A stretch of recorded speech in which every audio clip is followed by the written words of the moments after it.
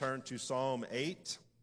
I'll read Psalm 8, and then we'll pray and get into the message together. In Psalm 8, it says in verse 1, Lord, O Lord, how magnificent is your name throughout the earth. You have covered the heavens with your majesty. From the mouths of infants and nursing babies, you have established a stronghold on account of your adversaries in order to silence the enemy and the avenger. When I observe your heavens, the work of your fingers, the moon and the stars which you set in place, what is a human being that you remember him, a son of man that you look after him? You made him little less than God and crowned him with glory and honor. You made him ruler over the works of your hands. You put everything under his feet, all the sheep and oxen, as well as the animals in the wild, the birds of the sky and the fish of the sea that pass through the currents of the seas. Lord, O Lord, how magnificent is your name throughout the earth. Let's pray. Father, your name is magnificent. Your name is worthy of praise, and that's why we gather weekly to worship you together, because you are worthy of that. You are worthy of our affections, of our emotions, of our words, and of our breath, and of our singing. And so we pour out our praise week in and week out. We want you to be glorified. And now today, as we come to Psalm 8 and we hear reasons for your worth, we hear reasons for worshiping you, I pray that our hearts would follow. I pray that we would be inspired to worship today as we contemplate the ways in which you show your greatness. We love you and we thank you in Jesus' name. Amen. Well, I titled the message this morning, How God Shows His Greatness. You'll see in the Psalms, as we continue to go through the Psalms, a lot of the Psalms, there are different categories of Psalms, and a lot of them are Psalms of praise. They teach us about God's majesty and about His glory and His greatness.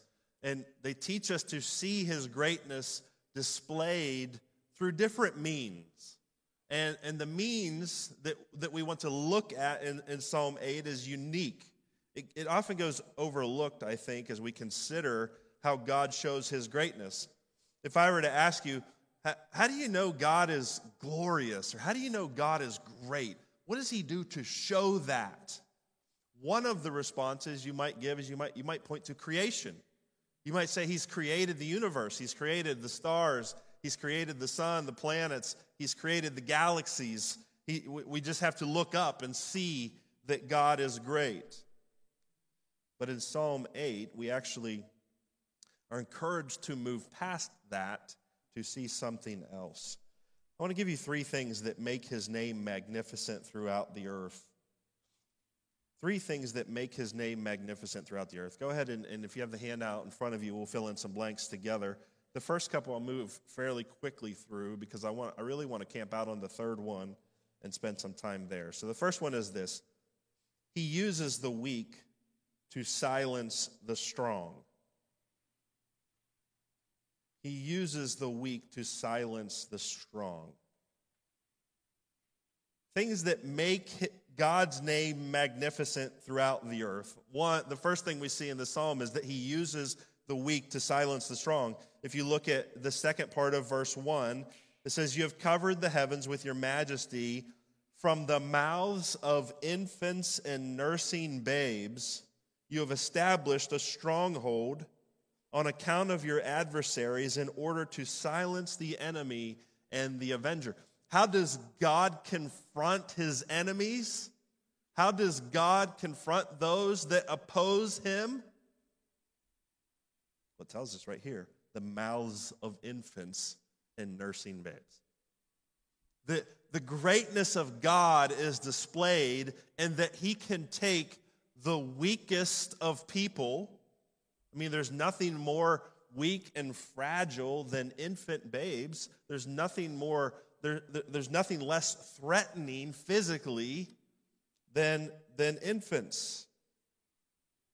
And the Bible tells us that from the mouths of infants and nursing babes, He is able to silence the enemy and the avenger. This is to His glory. We're going to see the psalmist build upon this idea of how God displays his greatness in using the weak things of creation. But let's just sit on this one for a minute. When, when somebody has to confront an adversary, when somebody has to confront an enemy, they often want to display their greatest strength. You see two guys about to get into a fight, you often see them stand up kind of tall and start to look bigger, try to make themselves look bigger, unless they're so secure in their ability to win that they actually want to make themselves look weaker. And sometimes you'll hear guys get real cocky, like, man, I'll fight you with my hands tied behind my back. They'll say things like that. They're trying to show, I don't even need my greatest weapons to take you on. God is so magnificent. His greatness is so evident that he approaches his enemy and he approaches his adversaries using the mouths of infants and nursing babies. He doesn't need to use the strongest weapons he has available. He can defeat his enemies with infants. It's no big deal to him. It's easy for him. It's light work for him. It's not a challenge. This is how he shows his greatness. He shows his greatness. He makes his magnificence known throughout the earth through choosing to use the weak to silence the strong. And we see this all throughout God's plan of redemption. From Genesis to Revelation, God always takes the weak and uses them to silence the strong. When he wanted to deliver his people Israel from 400 years of slavery in Egypt, they lived under the most powerful empire on the earth at the time. He chose Moses, a guy who could barely speak. A guy who had nothing impressive about him. When he went to Moses and he said, Moses, I want you to go and be my deliverer. Moses said, well, I can't even talk. I don't talk right. I can't go before Pharaoh. And yet God used him. He took him before Pharaoh. We see this continue throughout God's story of redemption. When Israel needed a king, God overlooked every member of David's household that looked like a king and chose David, the boy, the one who on the outside looked the least like a king. And he uses the weak to silence the strong. When Jesus came to the earth, he came himself as an infant and as a nursing baby. And through that infant and through that nursing baby, he conquered sin and death. He makes his name magnificent throughout the earth by choosing the weak to silence the strong. Number two,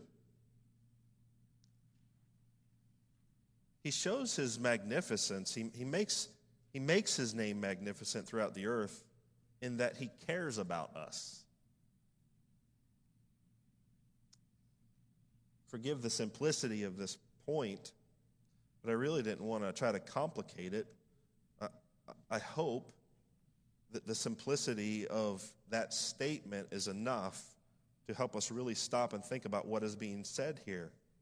How does God make his name magnificent?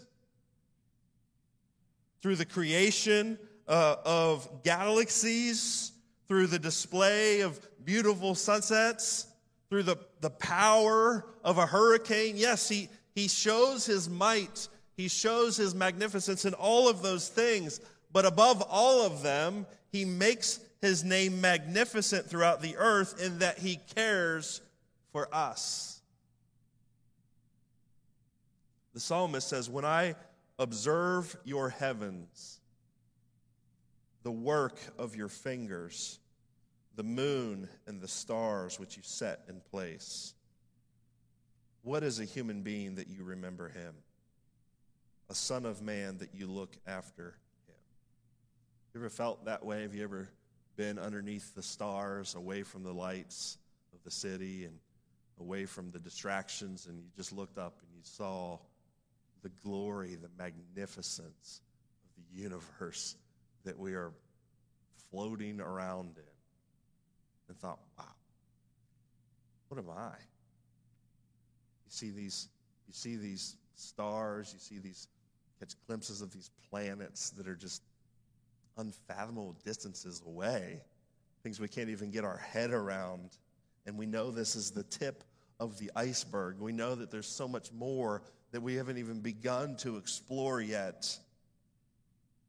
Or you see an image of the earth from space, and you can hardly even perceive the continents. You're like, where am I on this?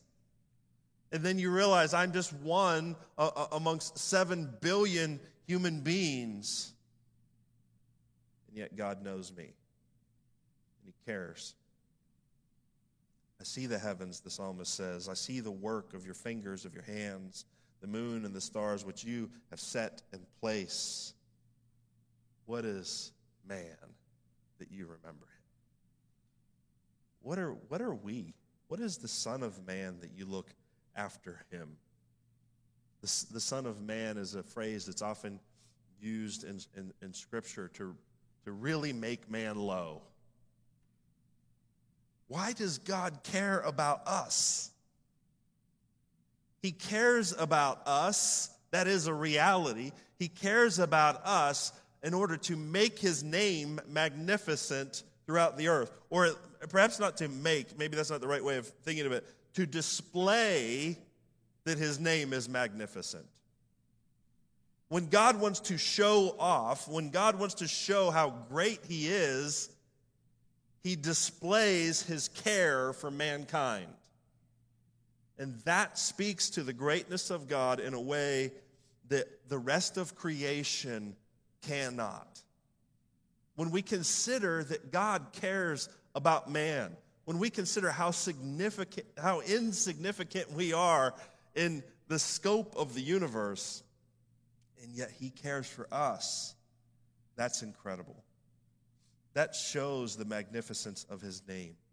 That shows his goodness and his glory.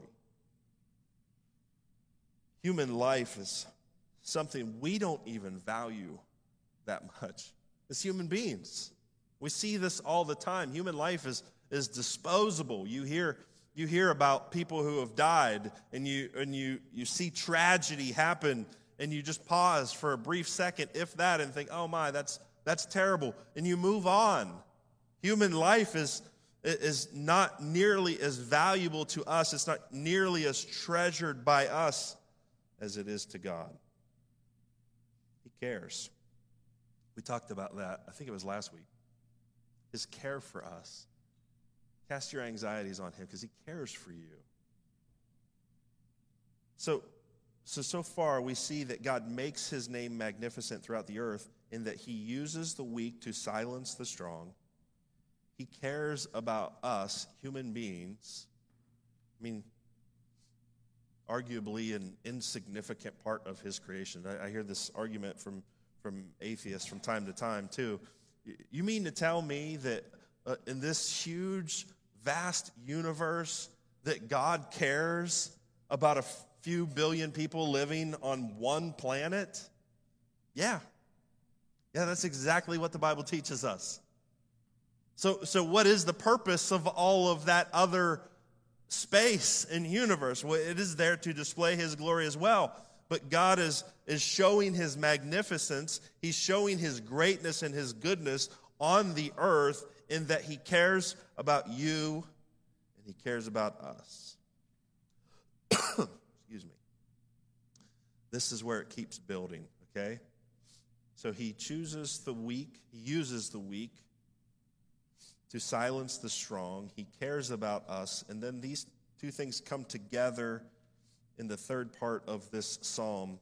You'll see on the handout, he has chosen us to carry out his work. He has chosen us to carry out his work.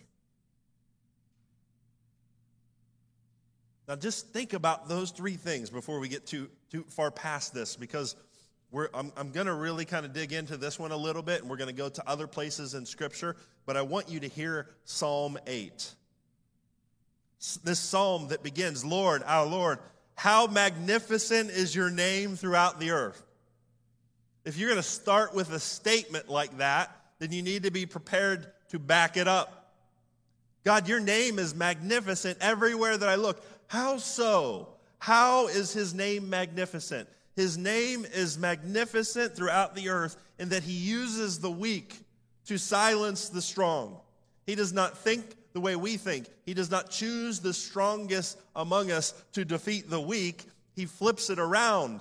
He shows how great he is in that he can defeat, he can silence his enemies with the mouths of infants. How else is he great and magnificent among the earth? He is magnificent in that he cares about us. He has all of the universe under his sovereign domain and rule, and yet his attention is upon this tiny planet in this tiny little speck of his creation, and on that planet he is focused on human beings. Now you might say, well, that sounds like something human beings would say. Yeah, it does, doesn't it? But if we believe this is the Word of God, if we take this as the Word of God, it's not just human beings who have said this, it's God himself who has said this. This is what he has made known about his creation, that he cares about us. But here's where it gets deep. He not only cares about us, he has chosen us to carry out his work. Let's look at verse 5. In verse 5 it says, you made him little less than God. And that's a phrase, we don't need to get into it. I think that's a fair translation. It's a difficult phrase to translate. You'll see it translated differently in different translations. But the point is he's somewhere below God. Man is somewhere below God. And crowned him with glory and honor. What has God, ask yourself this question, what has God done to crown man with glory and honor? Verse 6 gives us the answer. You made him ruler over the works of your hands. You put everything under his feet, all the sheep and oxen, as well as the animals in the wild, the birds of the sky, and the fish of the sea that pass through the currents of the seas. God has chosen the weak because and displayed his care for us in that he has chosen us to carry out his work. And when I say us, I mean humanity as a whole. This is what God has done. He has made human beings a little less than God. This is difficult to even say. It feels like it should say like a lot less than God, right? But that's not the point of the psalm. The point of the psalm is not to help us understand how close we are to being God's. The point is that we are not God. We are less than God. And that is one of the most important things to understand about yourself and about life and about the world, that there is a God and you are not him, and therefore you are under him and you submit to him and you obey him. You have made him little less than God and crowned him with glory and honor by making him the ruler over the works of your hands. The work, the next thing you see on the handout, the work that he has chosen us for begins with creation but then extends to redemption. So this is what I want to do with the rest of our time. I want to take these three points from Psalm 8, and I want to show you how this is played out in Scripture and how God has chosen mankind to carry out his work, beginning with creation but extending to redemption. And so we've got to go back to creation in order to do this. Let's turn to Genesis chapter 1. If you have a Bible in front of you, I think it's worth turning to Genesis chapter 1 because we're gonna read a decent passage here. In Genesis chapter 1, starting in verse 26, Again, we want to explore how the work that he's chosen us for begins with creation. I'll show you that here in Genesis 1, but then extends to redemption. In all of this under the idea of God making his name magnificent throughout the earth. How is God making his name magnificent throughout the earth? This is how. In Genesis 1:26, it says, "Then God said, 'Let us make man in our image according to our likeness. They will rule the fish of the sea, the birds of the sky, the livestock, the whole earth, the creatures that crawl on the earth.'"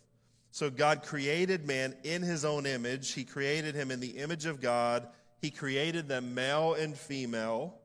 God blessed them, and God said to them, "Be fruitful, multiply, fill the earth, and subdue it. Rule the fish of the sea, the birds of the sky, and every creature that crawls on the earth." God also said, "Look, I've given you every seed-bearing plant on the surface of the entire earth, and every tree whose fruit contains seed. This will be food for you, for all the wildlife of the earth, for every bird of the sky, and for every creature that crawls on the earth, everything having the breath of life in it. I have given every green plant for food," and it was so. God saw all that he had made, and it was very good indeed. Evening came, and then morning, the sixth day. So this, obviously, is the original account of creation. The 7 days, if you count the day of rest, the 6 or 7 days of God creating the universe and putting things into order. When God creates the universe, he speaks everything into existence. The Bible says God said, "Let there be light," and there was light. This is how he creates. And we've talked about this recently, so I'm not spending a lot of time on it. But when God creates man, he changes up what he's doing, and he forms man from the dust of the earth, and he creates him, as the Bible says here explicitly many times, in his own image. And having created man in his image, he makes him in charge of his creation. He puts man in charge. He says, take my creation, cultivate it, bring out its potential, improve upon it. That was always God's intention, that creation would not stay stagnant, that the world that he had placed man in would not remain the same, but that we would take it and subdue it and rule over it and make it what God intended for it to be, to bring out its potential. But we have to deal with this idea of being created in the image of God. What does it mean that we are created in the image of God? Have you ever thought about that? A lot of us have. Maybe some of us haven't. No big deal if you haven't. We're going to think about it together today. To be created in the image of God, that's something that sort of, I don't want to say, it doesn't baffle theologians. It occupies theologians. It's something that a lot of people think about and give answers to and contemplate and look throughout, search the scriptures for evidence of what it might mean. And really, there's typically three general ideas that come to the surface. You'll see these on the handout.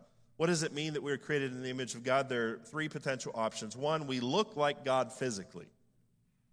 That's probably the first one that comes to mind for most of us. Maybe not, but it seems naturally when we hear these words, he created man in his image, we think of physical likeness.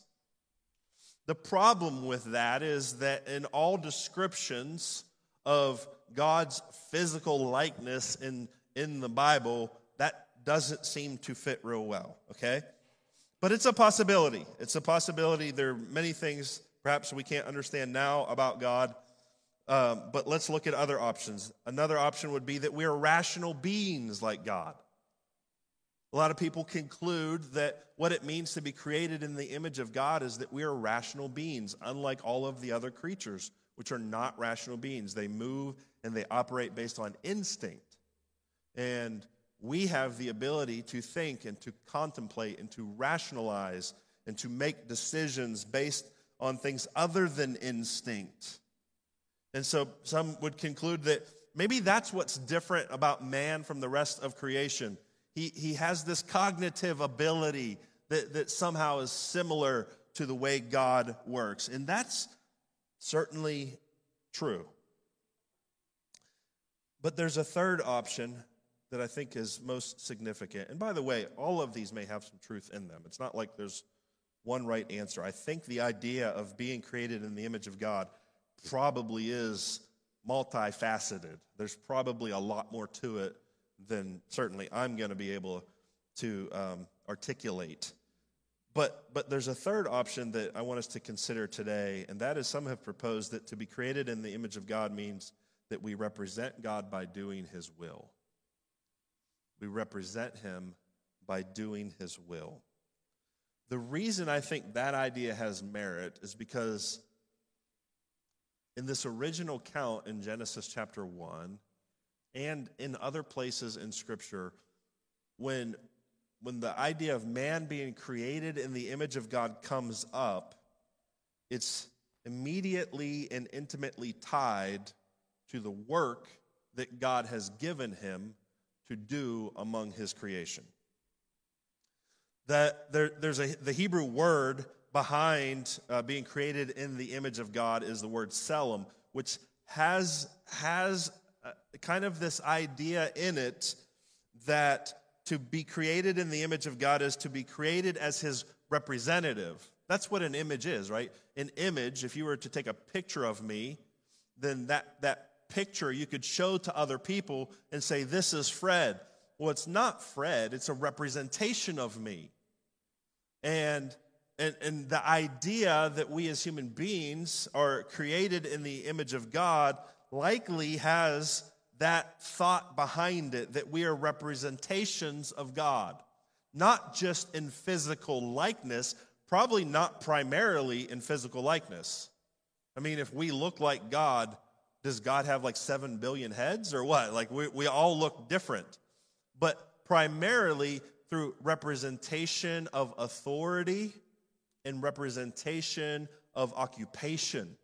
God has given us, he has given us control of his creation, and he says, now do my will. Do my will. That's what he says. If we go back to Genesis 1, verse 28, let me go to 27. God created man in his own image. He created him in the image of God. He created them male and female. If God had in mind that creating him in his image was primarily about a physical representation of him, or if God creating man in his image was primarily about them being rational beings like him, then the rest of this chapter makes no sense whatsoever. However, if God's concept of creating us in his image was that we would represent him by doing his will, then what follows makes perfect sense. God creates man in his image, and then immediately after that we read, and he blessed them and said to them, be fruitful, multiply, fill the earth, subdue it, rule the fish of the sea, the birds of the sky, and every creature that crawls on the earth.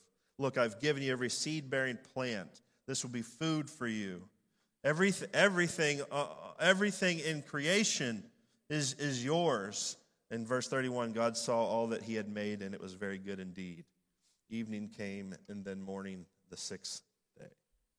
I'm wanting to make the case here that you are created in the image of God, and his intention for that is that you represent him on the earth by doing his will. That's what it means to be human. To be human is to be a representative of God himself by doing his will on the earth. Now, as we said earlier, that begins with creation. In Genesis 1, this is before the fall. This is before there is any need for redemption. And so it begins with creation. And so God places man on the earth to cultivate it. He places man in a garden. What's significant about a garden? A garden represents work. A garden represents the need to apply effort to improve something. You take seed and you turn them into consumable fruits and vegetables. That's what happens in a garden, ideally. And sometimes the deer come along and they eat the plants before you get to eat the harvest, and things like that happen. But the idea is that we are to cultivate what God has created. And what that means is that your work, let's fast forward at least thousands of years. We fast forward to today. You're like, well, I no longer live in a garden. A lot has changed. We live in a radically different world than then. But the same work is still taking place. You are created in the image of God as his representative on this earth, along with all of humanity, to bring his will about on the earth. That makes your work eternally significant. Like whatever you do for a job, that matters in God's creation. You're like, well, you don't know what I do for a job. I pick up trash, or, I do this or that. All the ideas I'm thinking of, I probably shouldn't say out loud. But you do things that seem insignificant to you. But picking up trash is actually fulfilling God's command to steward his creation and to cultivate his creation. Because if you've ever been somewhere where they don't pick up the trash, God's creation, the potential of creation is not being realized. It is actually being disintegrated. And it not only looks bad, but it is bad. That's not God's design for his creation. His design for his creation is that it's beautiful, and that it displays his glory, and that it's ordered, that it's not chaotic. And that's the responsibility that he gives to us. When you mow your grass, when you care for your property, you're actually participating in the work that God spoke to Adam and Eve about in the beginning of creation. This is the world that I've created for you to inhabit. Subdue it. Make it beautiful. Bring about its potential. Things like and you think, well, not just natural things. It's not just about making grass green. Even when we take natural resources and change them to create new things, like we create energy and we create power and we create gasoline to power automobiles and things like that, we are cultivating creation. We are unlocking its potential. And we're using it to advance God's work in bringing his creation to the fulfillment of its potential. So when you work, that's what you're doing. Whatever your job is, like I work in a machine shop. I just make little parts that get sent over to Germany, and I don't even know what they do. You're cultivating creation, though. You're taking something and making something better out of it. That's what God instructs us to do. Now, we, along with that privilege, is the responsibility to do that responsibly, to do that, to cultivate the earth in a way that we ensure that it sustains God's original beauty and glory in it. And I know this gets real political. I'm not advocating that we become climate activists or anything like that, but we ought to care about the sustainability of the creation that God has given us stewardship over. That's what he created us to do. He created us to bring out the potential to cultivate his creation, to make it everything that it can possibly be. And for that reason, I think things like space exploration are extremely appropriate. People say, why are we going to space? There's people starving on Earth. Yes, we should work hard to find solutions for people that are starving on Earth, and yet God has placed us in his creation. And he said, cultivate it, steward it, make the most of it. And that's what it means to be man. That's what it means to be created in his image. But a really significant thing happens shortly after all of this begins. And that really significant thing is what we call the fall of man. Not long after God creates Adam and Eve and says, here it is, take it, it's a blank slate. Fill the earth, fill it with people who will work to cultivate this creation. Shortly after that, man rebels against God. The world falls into brokenness. And now not only do we need to steward and cultivate creation, but now we become God's representatives in doing his will through the ministry of the gospel. I got lost in my notes here somewhere. Where are we at? We did the 3, right? Every human being is responsible. Did we hit that one yet? Every human being is responsible for helping creation become what God intended it to be. Okay? Your work matters. Let me just give you one more scripture on that. Jot this down in case you want to refer back to it later. Every human being is responsible for helping creation become what God intended it to be. Colossians 3. That's why in Colossians 3, Paul can say, whatever you do, do it from your heart as something done for the Lord and not for people, knowing that you will receive the reward of an inheritance from the Lord. You serve the Lord Christ, for the wrongdoer will be paid back for whatever wrong he has done, and there is no favoritism. Paul is actually speaking into the context, the subject that he's actually talking about is the subject of slaves and their masters. Now, that some people freak out that the Bible talks about slavery. It's not what they think it is, and it's certainly not what they pretend it to be. Everything the Bible says about slavery is actually good. It's actually good, okay? Not that slavery is good, but how it's. I opened a can of worms. Worms, get back in here. It's not a big deal, okay, in the Bible. And I've preached that before, and I'd gladly preach that again, but that's not what we're talking about today. But I say that so that you understand the context. If Paul is instructing slaves to consider their work not as work done for man, but as work done for God, he's pointing back to this idea that everything we do with our lives is done under this job description that God gave us in the garden when he said, multiply, fill the earth, subdue it, cultivate it, steward it, make it the best that it can be. Therefore, your work, regardless of what it is you are doing, is something that you can always do for the Lord. No matter how much you hate your job, no matter how much it seems ridiculous to you, you should go to work tomorrow morning and say, I'm doing what God created me to do.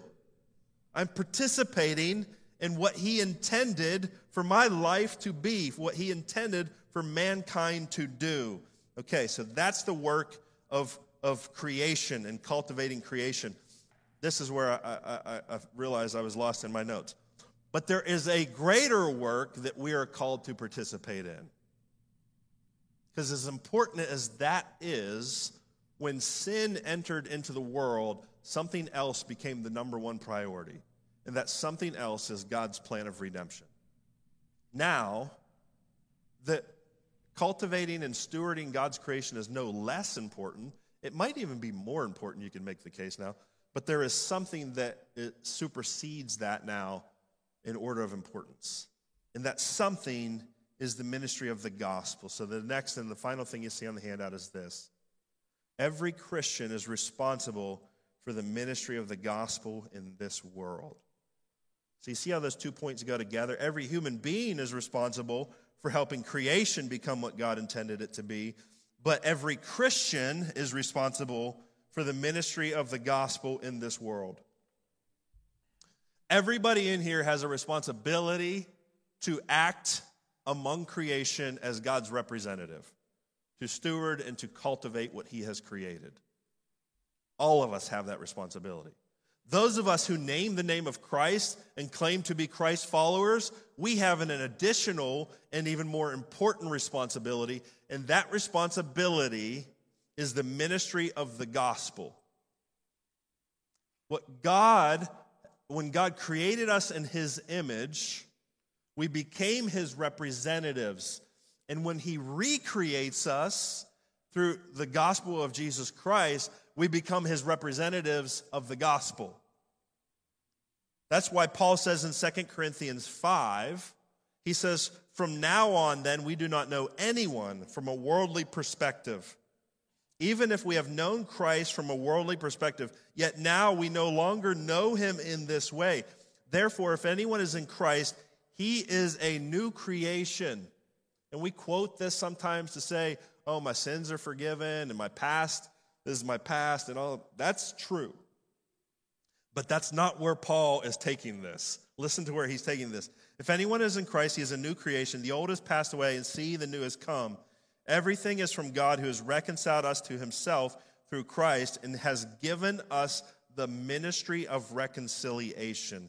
That is, in Christ, God was reconciling the world to himself, not counting their trespasses against them, and he has committed the message of reconciliation to us.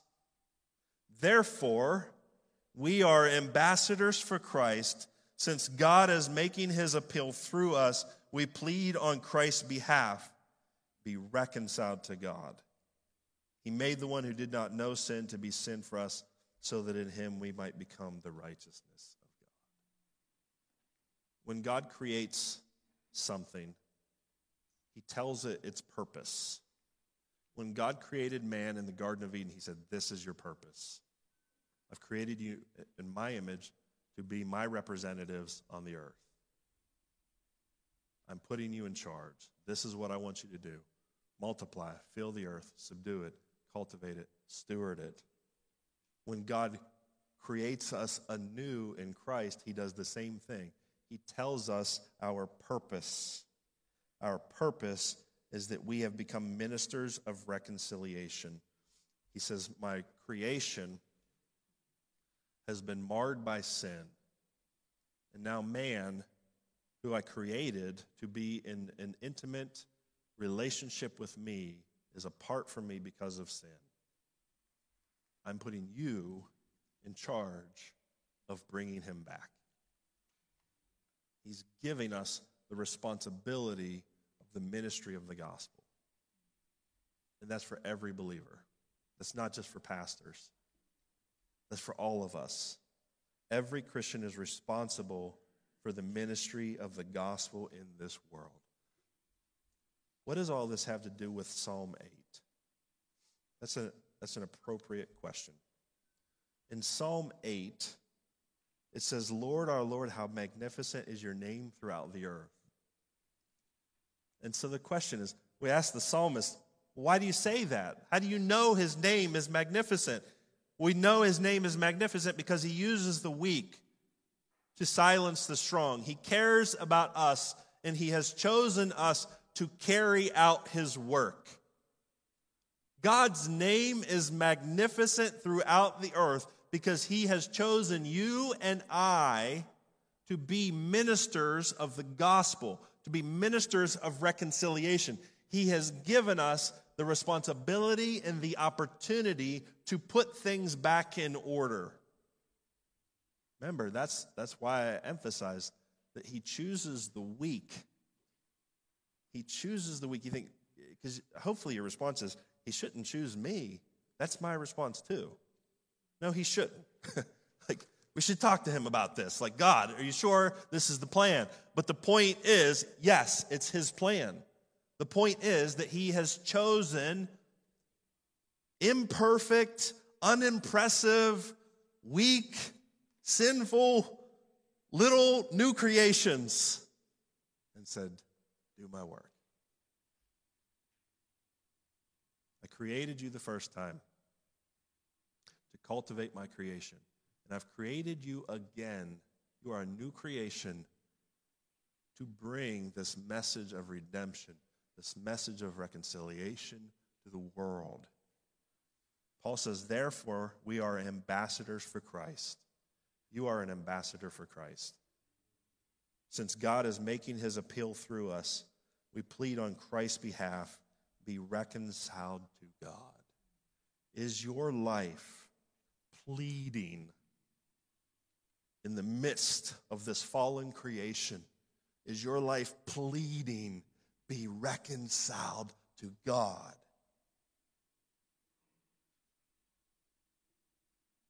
That's what he wants to do through you. That's what he calls us to. And so we, being the weak ones, being the insignificant ones whom he cares about, being the ones who he has created in his image and recreated in the image of his Son to do his work of reconciliation, we cry out with the psalmist, Lord, O Lord, how magnificent is your name throughout the earth.